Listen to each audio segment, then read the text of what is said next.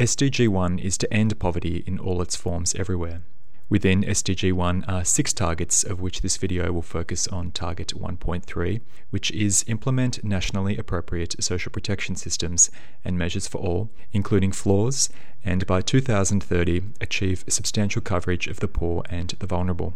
To measure Target 1.3, there's one indicator, 1.3.1, which is proportion of population covered by social protection systems by sex, distinguishing children, unemployed persons, older persons, persons with disabilities,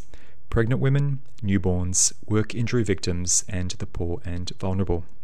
The year 2030 has been set as the deadline for this target to be met in alignment with the Sustainable Development Goals as a whole. So what is meant by social protection? Basically, these are government-sponsored programs designed to shield the vulnerable from impacts which could affect their position of poverty and well-being. This includes mitigating any factors which could prevent someone from participating in the labour market, whether due to experiencing unemployment, being socially excluded because they belong to a marginalised minority, are disabled, afflicted by sickness, or otherwise are in old age. To promote and protect citizens, interventions are made in the labour market via social safety net programs, for instance Medicaid and Medicare in the US, as well as Social Security and unemployment benefits. Though this model of social protections is common to European countries who pioneered the model, with a European tradition of taxing and transferring larger portions of the country's economic output to provide for the social safety net, the degree and robustness of social protection varies from country to country. As the indicator 1.3.1 identifies, the vulnerable are characterized by sex, essentially suggesting societies where women are more vulnerable than male counterparts, and in particular women in pregnancy, as well as newborns in the first months of life,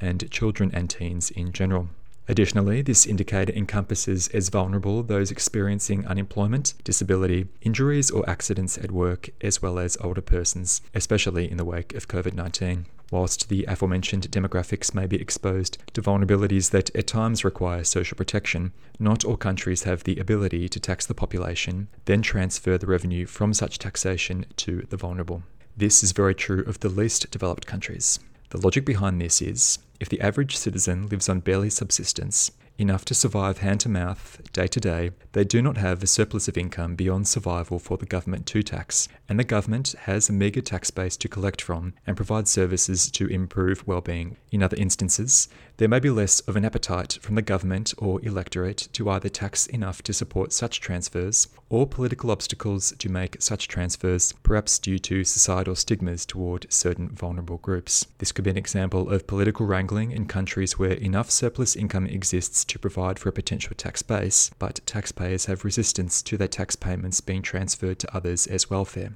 These gaps are exactly what Target 1.3 aims to remedy. As of 2016, the year of commencement of the SDGs, 55% of the global population, approximately 4 billion individuals, were not living with a social safety net below them, thus exposed to economic shocks in the market for wage labour, which could impact their quality of life. The flaw of social protection mentioned in Target 1.3 are human rights which aim to guarantee a minimum of services to provide a threshold of guarantees for all citizens, as set out by a country or international organisation such as the UN, to provide for a lifetime of the essentials: healthcare, income sufficient to provide for food security, education, housing, and other goods and services necessary to an adequate standard of living. When we look at progress toward Target 1.3, its intersection with COVID-19 has demonstrated many developed countries were able to adapt by tapping into global capital markets for lending to provide income support accompanying the effects of the lockdowns. Yet, such income support was less accessible to developing countries with more circumscribed ability to borrow to finance such protections, affecting incomes, jobs, and health. As of 2020, the proportion of the global population with access to a minimum of one social protection payment was 47%, down only 8% since the start of the SDGs in 2016, and with the population total still around 4 billion. However, from the onset of the pandemic in the early months of 2020 through to year-end, among all countries, 1,500 social protection efforts were announced, albeit many on a short-term basis in response to the COVID-19 pandemic.